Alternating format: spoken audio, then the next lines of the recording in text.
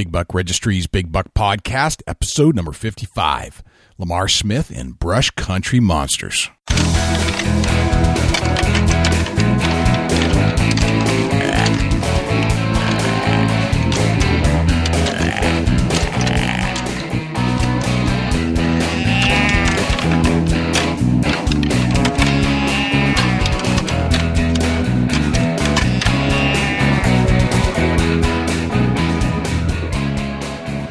Big Buck Registry is a virtual museum of hunting stories. We preserve a piece of Americana by interviewing and recording hunters about their hunts and experiences from across the country. And who knows, maybe we'll learn a thing or two along the way that'll help us take our hunt to the next level. Hi, this is Jackie Bushman of Buckmasters. You're listening to my favorite podcast, Big Buck Registry's Big Buck Podcast. Welcome to the show. This is Jay Scott from the Big Buck Registry's Big Buck Podcast, your host, and I'm here with my field correspondent from Ohio, Dusty Phillips. Dusty, what's going on, man? Yo, what's happening? It's summer humidity, summertime. I'm taking bike rides, and I'm seeing bucks, and they're blowing like crazy. And I don't know if they're little ones running around, but I'm actually just getting out this time of year, and I'm finding wildlife like crazy. Bears and deer, and it's awesome.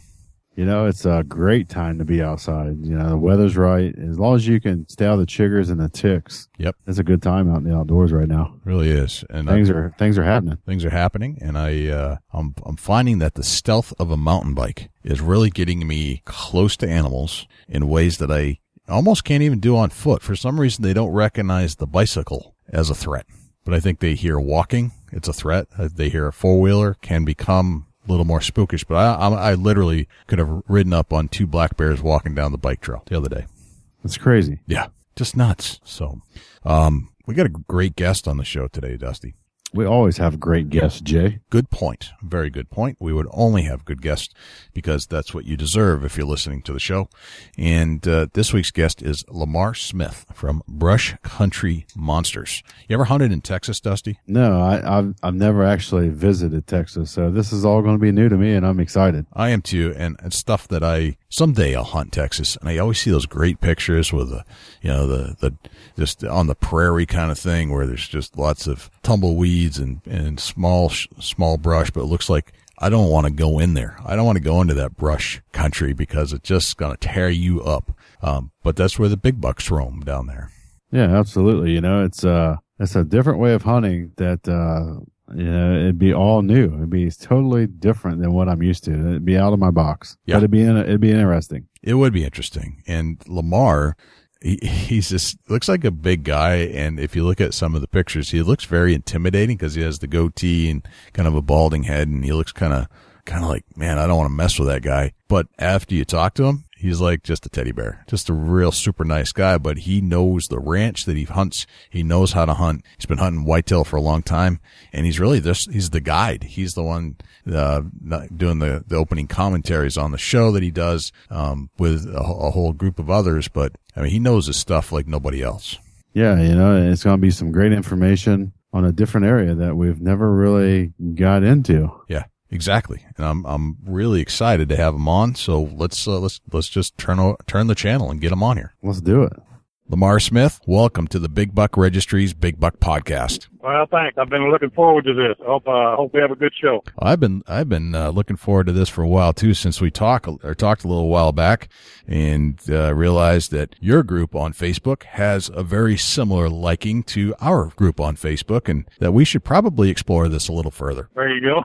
Yeah. Well, it's one of those deals where you scratch my back and I'll scratch yours, and we're both scratching the back that loves the outdoors and loves hunting and fishing, and I think we could become fast friends pretty quick. Absolutely. And we are all about the outdoors. We're all about hunting and just enjoying the experiences. But even more so, we're finding that we're enjoying meeting the people in the industry. They're like yourself that are doing great things across the country. That's almost even more impressive than the actual hunting that we're watching and taking part in. Right. I enjoy any of my destination hunts, or even when I have clients come down to the No Wheels Ranch that I've managed for the last 18 years. It's always nice to meet people, and I tell most people that hunters, for the most part, are all good guys that you want to be friends with. And for example of that, for 18 years running the No Wheels Ranch, we've only had 3 people that we requested not to come back, and that's pretty good record. That's fantastic. Lamar, tell us a little bit about yourself. Let's go back to like childhood. Who are you? Where are you from? I'm from deep South Texas. If you're young enough to know what spring break is, that's one of the destinations. It's called South Padre Island, and it's about 45 miles to my east where I grew up. I'm a 3rd generation cotton farmer and grain farmer. We grow cotton and grain sorghum on dry land. We depend on God's water. The Rio Grande Valley where I grew up is tropical. One of the only 3 areas in the country where you can grow winter vegetables.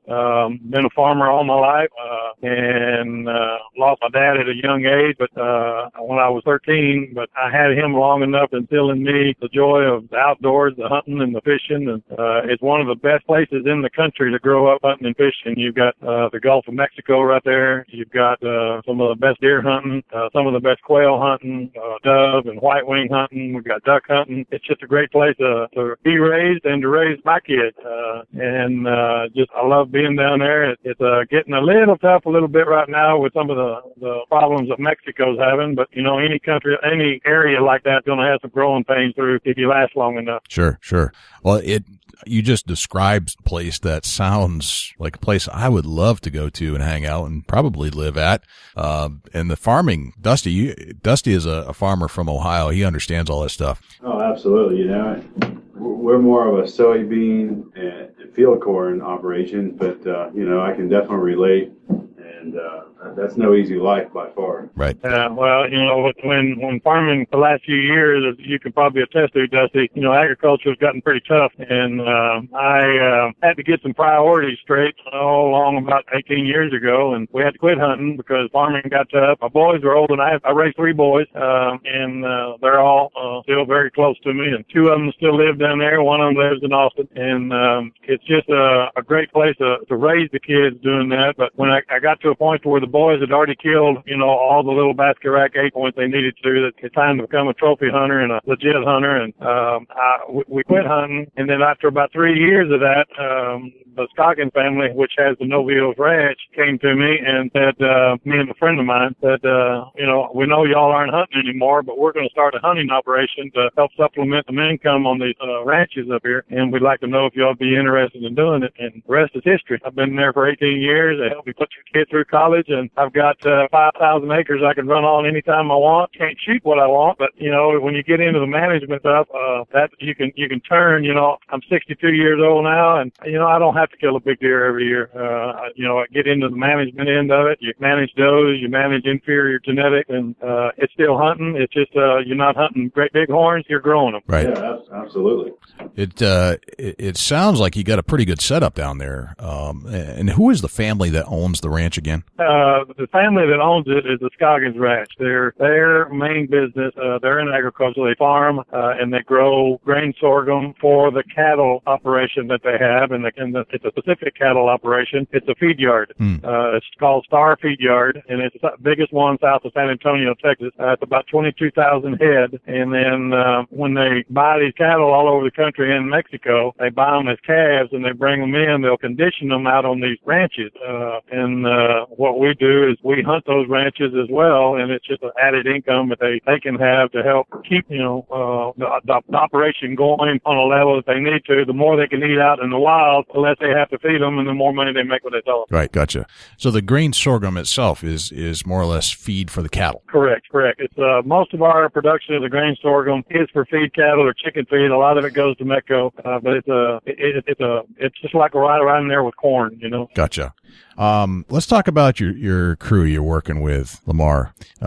Who is John Burrell? John Burrell is a outfitter in Atlanta, Georgia. He has a high adventure company. He can book you just about anywhere in the world you want to go. And it doesn't have to be hunting. He's got some fish camp. He's got some photography safaris that he books in Mexico.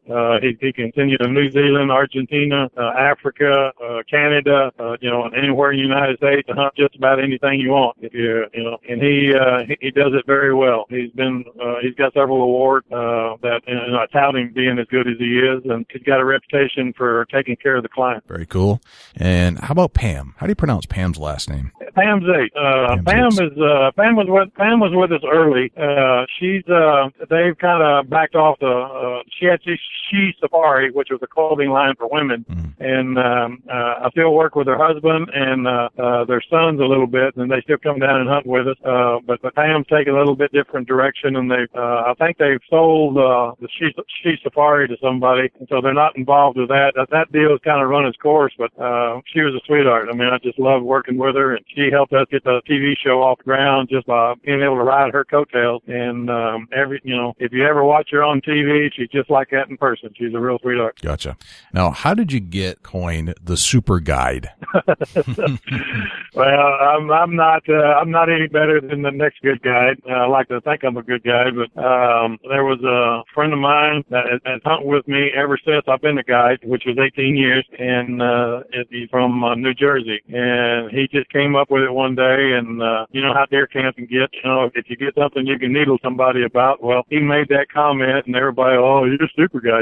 Well, before long, that stuck, and now they just call, my good friends and the guys that'll call me super, and then I know what they're talking about. But my hunting partner there, Frank Davis, that I run the novilles with, and some of the guides out there, they'll say super guide, but they got their tongue so far in their cheek that they're trying not to gag on it. Gotcha. Now, Lamar, your pictures online, you look like a pretty intimidating character. You've got the.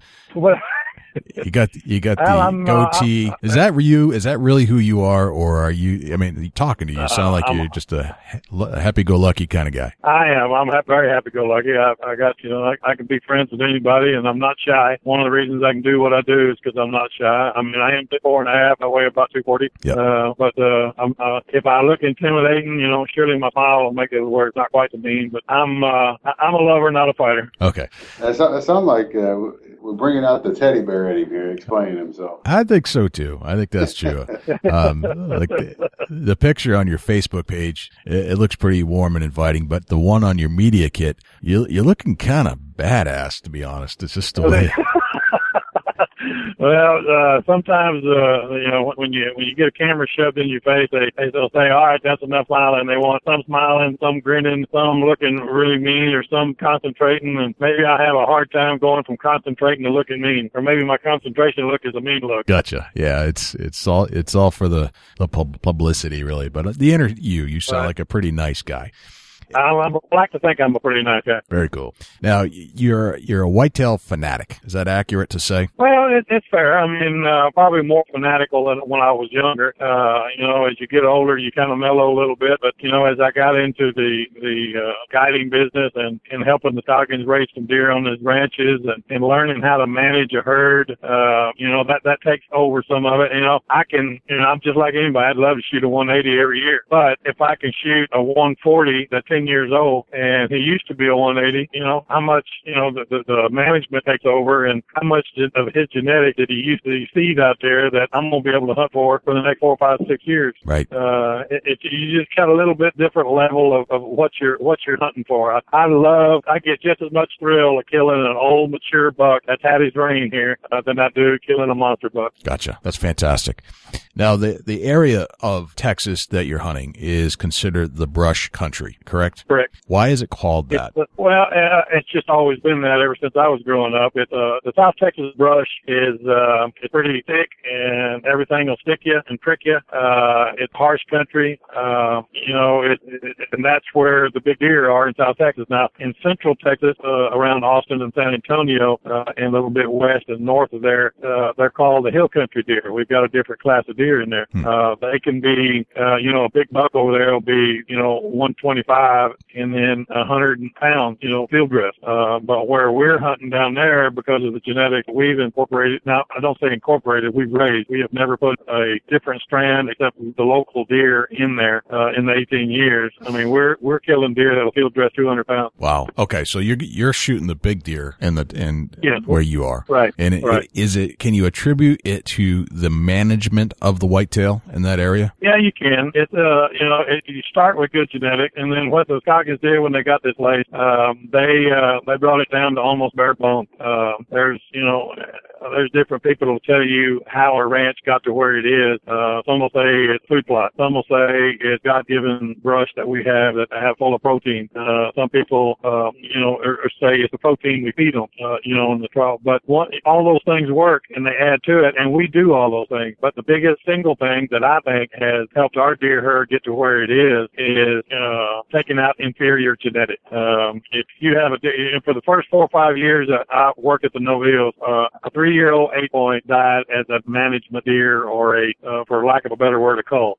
We had such a prevalent 8-point genetic in that herd, everything was 8-point. So we started taking out that, and you can always find a kid or go to church and there's always a kid that'll come out or your kids or, and you can find those deer and get them out of the herd. Before too long, we started seeing less 8-points and more 10-points, but bigger 8-points. And the same thing with a 12-point. A 12-point for the first 10 years died of old age. Wow. The only time we shot a 12-point was if he was out there with a hot doe and a couple other bucks were chasing him and he wasn't paying attention. He was just eating, browse. So then we could take a 12-point. But before too long, we started seeing more 12-point.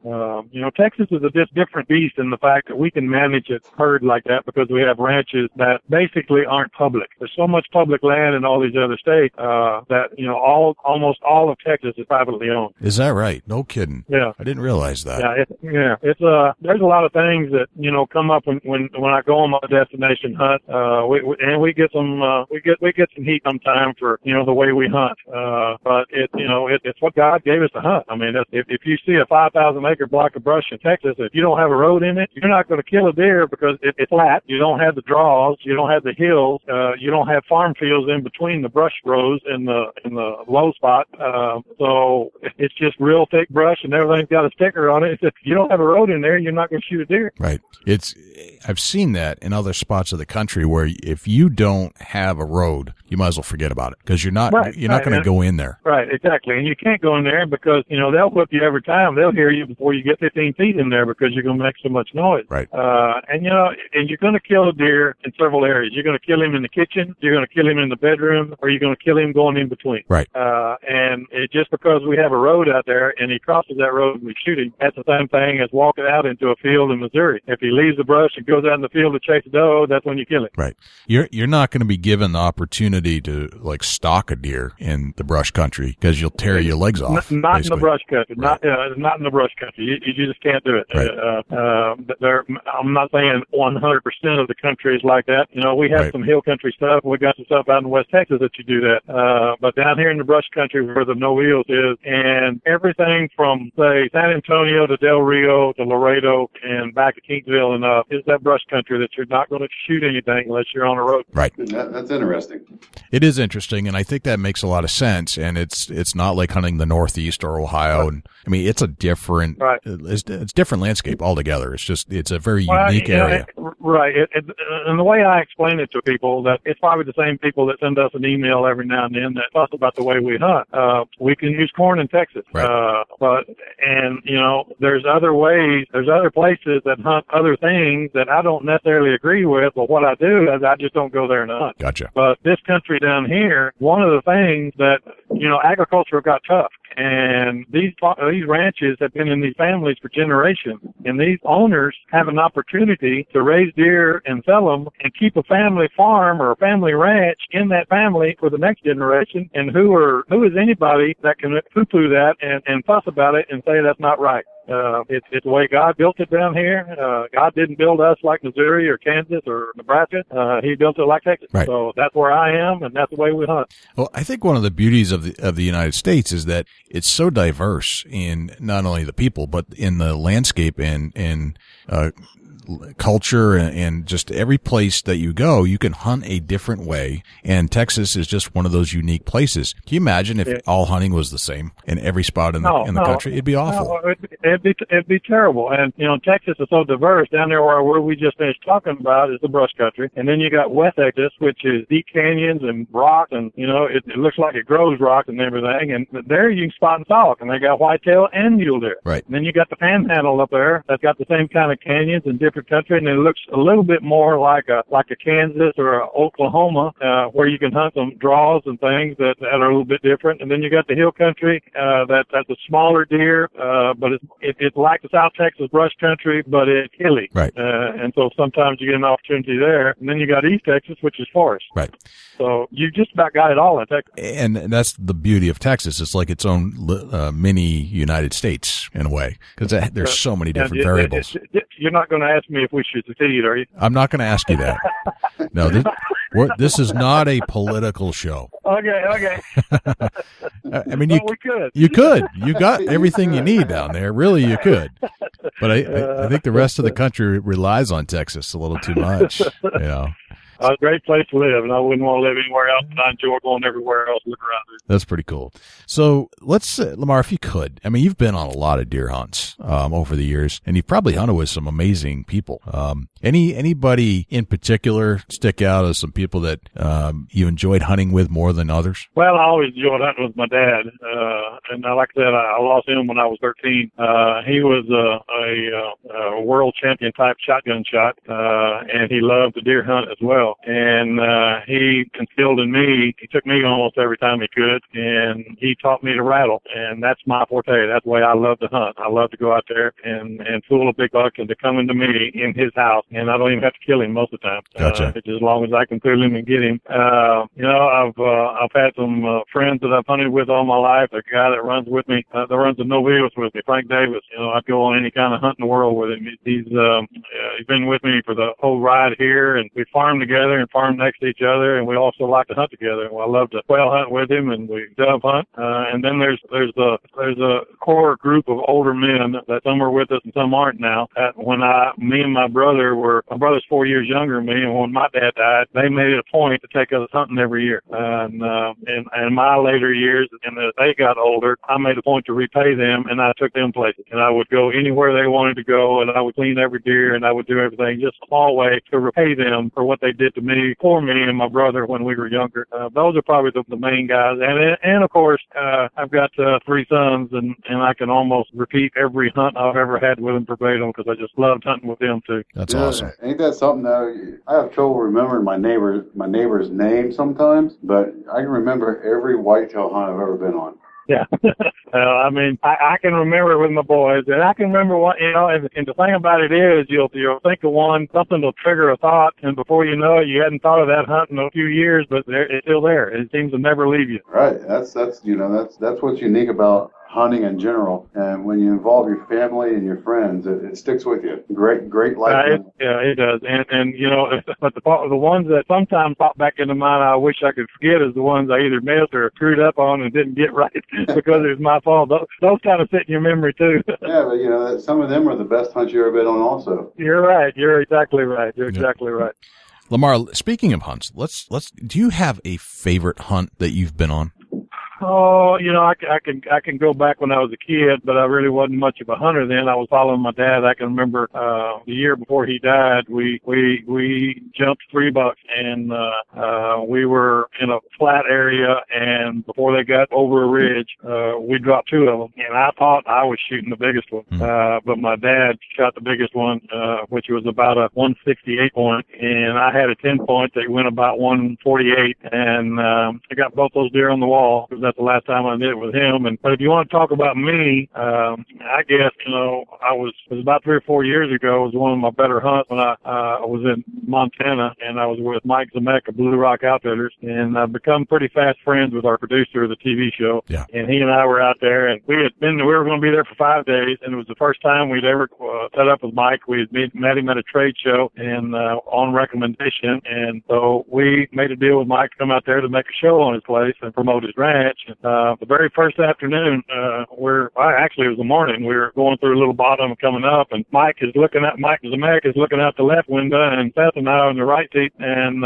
he pulled up to this little not a bridge, but a natural bridge over a ravine, and Mike's looking to the left, and he's saying, I don't see anything around here, and I know these deer are here, and they come out of this ravine about 50 yards from us, and Seth said, well, here's a buck. And we turned and looked, and it was a really nice old, full, 4x4, and he had one real long G1, and, mule deer don't have that. And one thing or other, we were trying to get on camera, and we messed up, we couldn't get it, and so make a longer story a little bit shorter, 2 days later, Seth killed an awesome deer, and so we went back and we gave that deer time to rest. We went back to that where we saw that first deer, and Mike spotted him. We made a talk on him, and I made about a 250-yard shot and dropped him in his track. So that was, it's probably about a 175-inch mule deer. Wow! And I'll always remember that story as well. Yeah, that sounds like definitely a memorable hunt.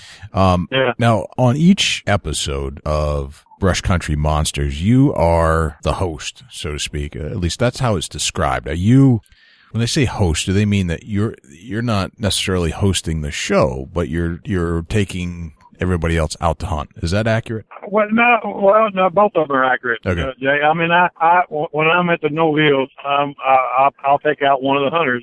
We'll usually have 4 hunters at a time, and I'll take out one of the hunters. Okay. And since we started the TV show, we started filming. But I don't necessarily have to be on the hunt. We'll host a show every week, and I'll introduce the show, introduce the people that are going to be on the show, and then I'll close the show. Gotcha. And probably we make 13 shows in the season, and I'll probably hunt on 3 or 4 of them. Gotcha. And the rest of them, because of the unique situation we have with the no-wheels where people come to us and hunt, some people, and I don't mean it badly, I said they got an ego and they like to be on TV. Well, that feeds our script what we need. We need content. Right. So if, and it's always, and guys enjoy going home and saying, hey, next fall, I'm going to be on Brush Country Monsters. TV. You're going to get to watch my hunt. Right. That's cool. That's a cool thing. Yeah, it is cool. Yeah, it is cool. Yeah, that's a heck of a selling feature. Now, Brush Country Monsters, I mean, the name, as you have described, in the brush country, that makes sense. When did you decide to take the hunting at the ranch to a television show type format?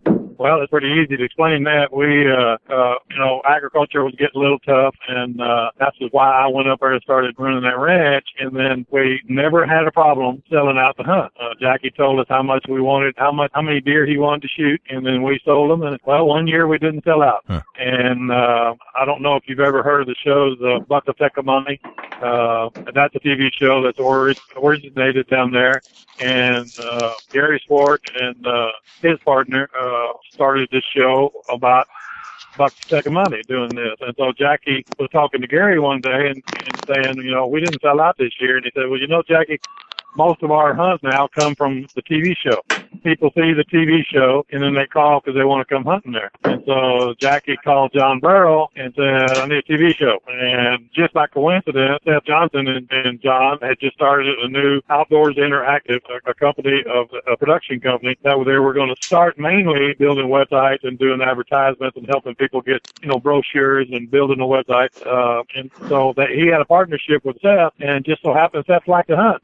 So the next thing you know, Seth is our producer, and he's Seth, John, Jackie, and I started the show from that. That's where it started. That's how it came up. Gotcha. Very cool. So it's really based around the idea to sell out more hunts so that you don't go not selling out again, basically. Correct. Yeah. But, that's a limited deal. We can't shoot them all up in no wheels because we got to shoot too many deer for a TV show. And so a lot of times what we'll do is we'll go to XYZ Outfitters and say, we have a TV show in 40-some-odd million homes. You give us a deer or give us a hunt, or we make a deal for a hunt, and we'll promote your operation, and 40 million people will see it. Great. So it's good for them. It's good for you. Gotcha. Yeah, we get the content, and they get the exposure. Gotcha. And if you can barter in this world, this economy, it's good.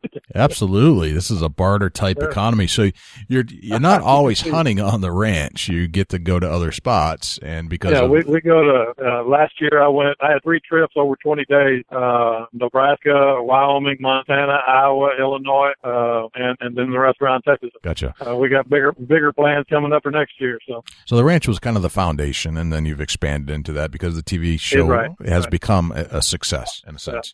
Right. And it has become a success. Seth Johnson is a 37-year-old college professor that has a real knack, a gift to make these shows. And if you watch our show, we take a lot of pride in the production of it. And for instance, last year, our show was nominated for 2 Emmys. Right. And Seth walked around like a peacock with his feathers out, rightfully so. But we didn't win, but we got nominated. Right. That's great. I mean, that means that you're doing something that's high quality. No question about it. Right. As far as like the TV show, you were on Sportsman's Channel, correct? Yeah, we were on Sportsman Channel. We just we were on the first 5 years. We were on Sportsman, and we just moved over to the Pursuit Channel. As in the old Godfather movie, they made us an offer we couldn't refuse. Starting June 30th, we're going to be on the Pursuit Channel 5 times a week, and that's awesome. We got our shows are the weekday shows have not been pegged yet as far as time, but we're on Saturday at 5 p.m. and Sunday at 10 p.m. and then we're going to have 3 afternoon shows during the week. Boy, that's a dream come true. So you're just going to get a lot of airtime, which is great for sponsors right, absolutely. And that's what, like I said, they made us an offer we couldn't refuse, and they had always made us an offer, but they weren't HD, and but they are HD now. They came to us and said, all right, we're going to be HD, and they said, all right, make us an offer, and we said, all right, we'll take it. It's interesting you say that, because that's been kind of one of our, for whatever reason, we've been on this theme about HDTV, and it's taken a while for the hunting channels to kind of progress there. Some did, some didn't, and many still aren't on many distribution channels. Why do you think that is? Why do you think they're taking such a long time to get there? Well, I don't know what it is, but you put 2 shows side by side. I mean, and I'm blessed to be able to hunt some of the most beautiful country in the world, and why not look at it in HD? It just makes all the difference in the world. And I don't understand the production end of it as far as that is with the network. You'd have to talk to us about that, but maybe it's more expensive, or maybe it's more of a hassle, or maybe people can't deliver. All the cameras out there aren't. But we don't have a real high budget for what we do. Our camera equipment is expensive, but it's not astronomically crazy. Basically, I think you'd have to ask somebody that knows a little bit more about it. It's bound to be money. In this economy and world, everybody seems to worry about money. So sure. I would think it'd have to be a money problem. Yeah, I'm sure it takes money to transfer over to an HD format. Right. Yep. No question about it. Now, where do you want to take the show? Where do you want to take it from here? Well, on a selfish personal level, I'd like the show to be able to maybe, I'm 62 years old. The next few years, I'd like to maybe stop farming and let the show supplement some retirement. Mm-hmm. And I still go around. And if I didn't have farm half a year, I could retire, work half a year, and get to hunt. Makes total sense to me. I mean, I'm not quite there yet, but that's in the future. I can definitely see that. But the history of TV shows, they don't last all that long. You're going to be a Larry Weisshuhn or a Real Tree or a Waddell or somebody like that. They seem to, Jim Shockey, they've got a niche and they got in there and they got their teeth in it and they make pretty good money. It's just like any business that you got to put your time and effort in. And our show right now is getting to a point where we can see the light at the end of the tunnel, and we think it's going to work, and we're going to ride it as long as we can anyway. Nice. Now, let's say I'm a hunter and I want to come hunt the ranch. What do I have to do? You need to call John Burrow with the High Adventure Company. Okay. If you just look up the highadventurecompany.com, and he'll have his phone number on there. Just call him and tell him you were talking to Lamar Smith, or you saw a TV show and you want to come hunting with it. Nice.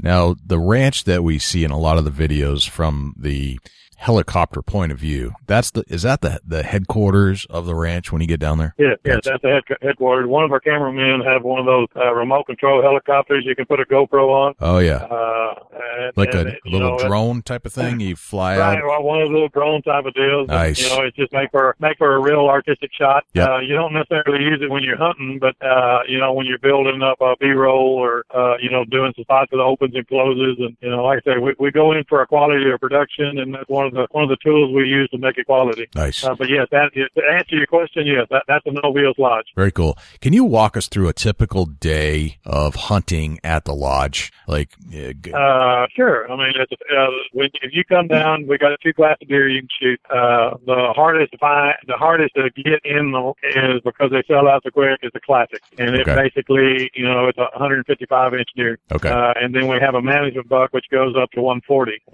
And sometimes they can, give a few points over that. Sometimes we got our genetics where sometimes a management buck can be something that we don't necessarily want on the ranch, but it still scores 145. And more power to you. It's yours. So gotcha.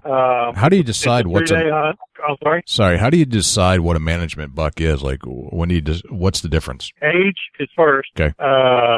It can be a short time 10 point that'll score 140. It almost sounds snooty, but we don't want that to breed. But in most people's book, that's a pretty nice trophy. Yeah. Oh, heck yeah. Yeah. So, we like long tines, we like wide, and we like heavy horn. A 6-year-old deer that's scoring 140, he's probably not going to be any bigger. So that's going to be, a management buck. Or if we've seen a deer for all 3 years looking the same, that's going to be a management buck. And an 8 point, 3 to 5 year old 8 point is going to be a management buck. Gotcha. Okay. Sorry. Let's continue on with a typical day at the ranch. Okay. Right. And then it's a 3-day hunt, all inclusive. All you got to do is have a hunting license. If you're going to be on my TV show, you have to use my equipment. I've got sponsors that, expect to see their product on our show. Sure. So but if you're not, but you come in at noon one day, like a Friday afternoon. It's a 3-day hunt. Yep. You hunt Friday afternoon, Saturday and Sunday and Monday morning. Then another crew comes in. You get 3 mornings and 3 afternoons. Gotcha. And then, you get up, we'll have a slight breakfast, a biscuit and a sausage. We'll get in the blind 30 minutes before daylight, sit there till 9:30 or 10, come in and have usually a great big breakfast, which, some terms they call it a brunch. Yep. Nice. Depending on the weather, it can get hot South Texas. You got, sometimes it'll be 90 degrees and a 30-mile-an-hour south wind. Well, there's not much sense in going out. We will go out if the client wants to, but usually if they hunt with us very long, they don't guide the guide. They understand. You got a relaxing day. We got a pond there behind the house, or you can just read or whatever, and then we go back out about 3 o'clock in the afternoon. I guess go back to the noon hunt. If it's a good day, if it's weather, if the rut going on, we'll go back in the blind from about 11:30 till about 1, then come back in. If the guy wants a sandwich, it's fine. Stretch your legs, come back, then we'll go back about 3, and then we'll hunt till dark. Nice. And you do that, morning, the whole time you're there. Now, if you shoot one first afternoon, yep. Sometimes we'll get you to help us with a doe roof. We got some javelinas, occasional wild hog. Okay. Well, you go back to that. Just because you kill a deer, you still get your full 3 days. Other things we can shoot, and the No Wheels Ranch is a great place. Even if you don't shoot something else, you're going to see some awesome animals. That's awesome. It sounds like a lot of fun, actually. I could see myself kicking back down there and doing some hunting. Yeah. Well, it is. And one thing you have to understand, and people understand it after a while when they come down to us, you're going to see some deer that you cannot shoot. Right. That's one of the other emails we get occasionally is, why did you shoot that 140 that was 100 yards over the back of the 170? Well, that 170 may have only been 5 years old, and that 140 is what the guy paid for, and that 140 may be 8 or 9 years old. Ah, gotcha. All right, that makes sense. Yeah, that makes sense. I mean, we don't, the deer, a good deer on our ranch does not get killed before his time. If he does, it's an accident. Right. Well, that's great. That's great management, and it ensures for bigger, better deer populations and better hunts. Right. And, yeah, just absolutely. Sounds like you're doing it right down there. Absolutely. Lamar, this has been a pleasure, and I want to thank you for being on the Big Buck Registries podcast. How can people reach out to you? Should we contact you, or should we contact the ranch, or what's the plan there?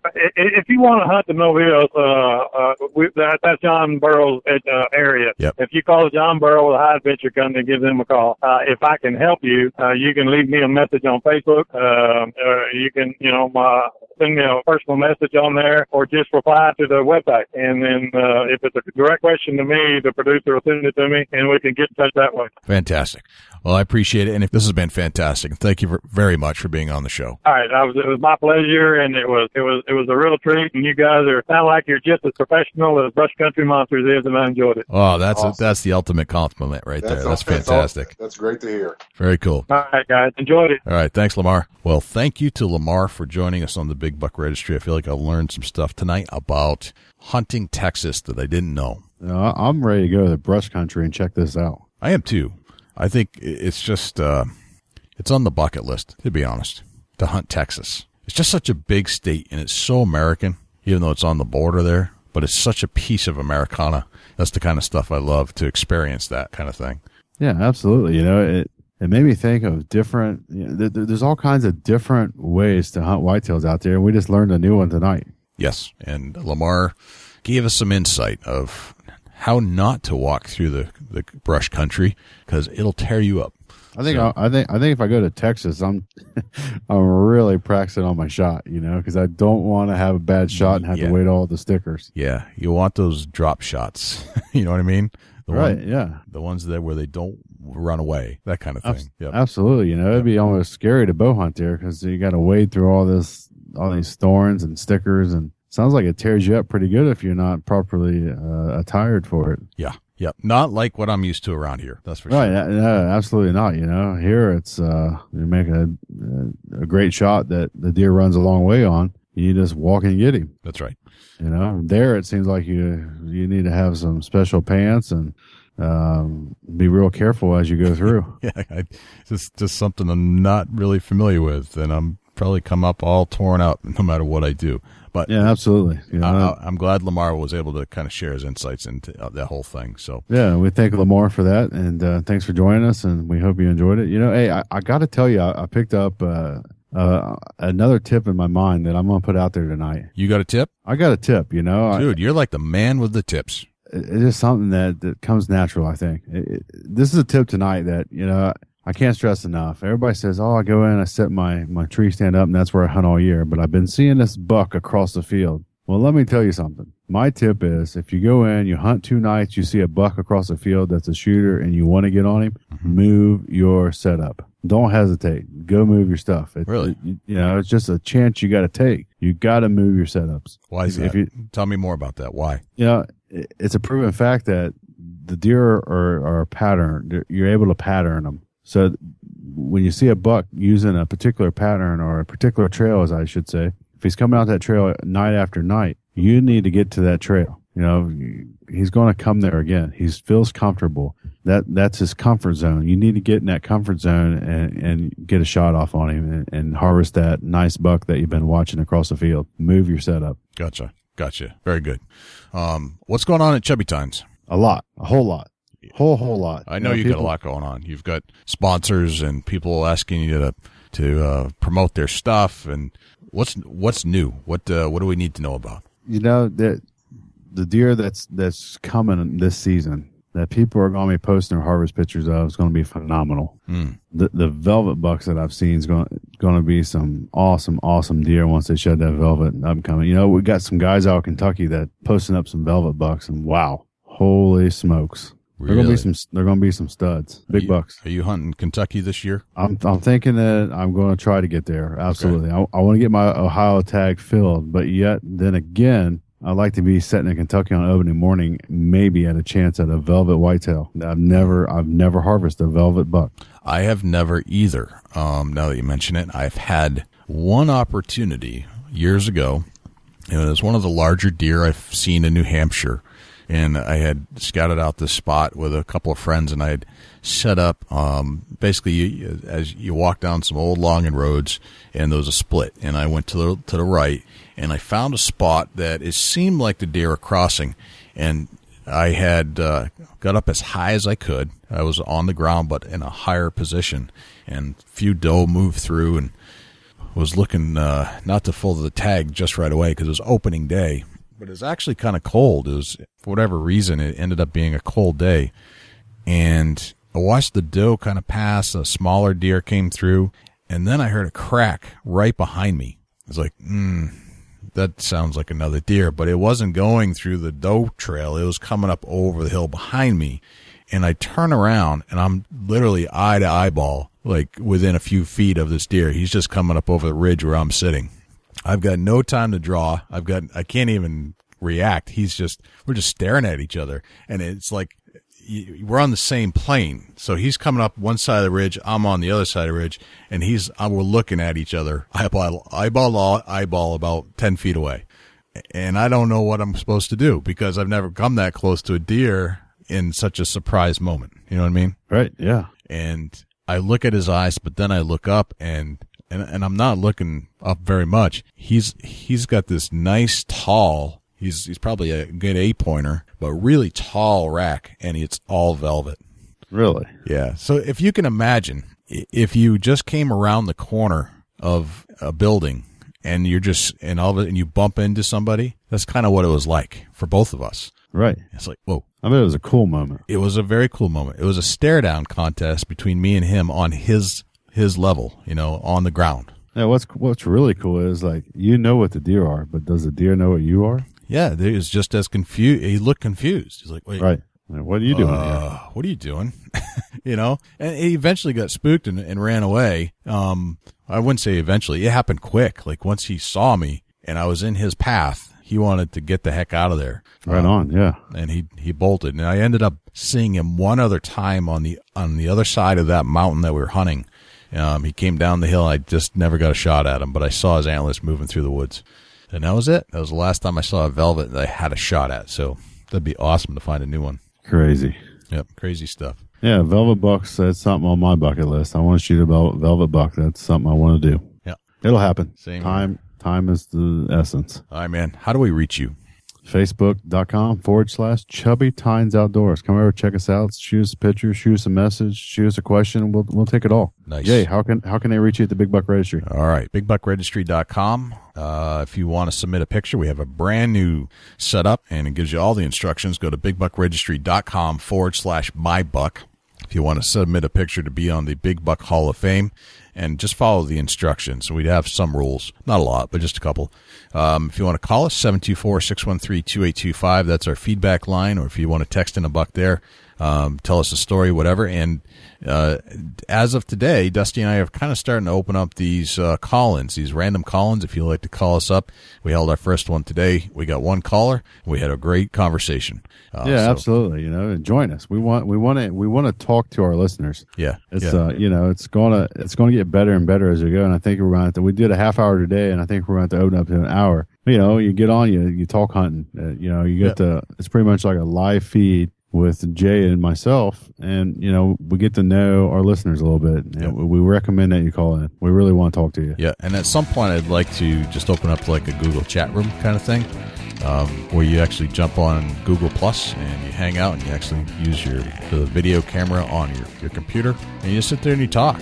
And you just talk hunting, and just like you're sharing stories at deer camp. That'd be awesome. It would be awesome. Well, man, another great show. Thank you again to Lamar. I'm Jay Scott. And I'm Dusty Phillips. And this is the Big Buck Registry's Big Buck Podcast. See you next week. Can't wait.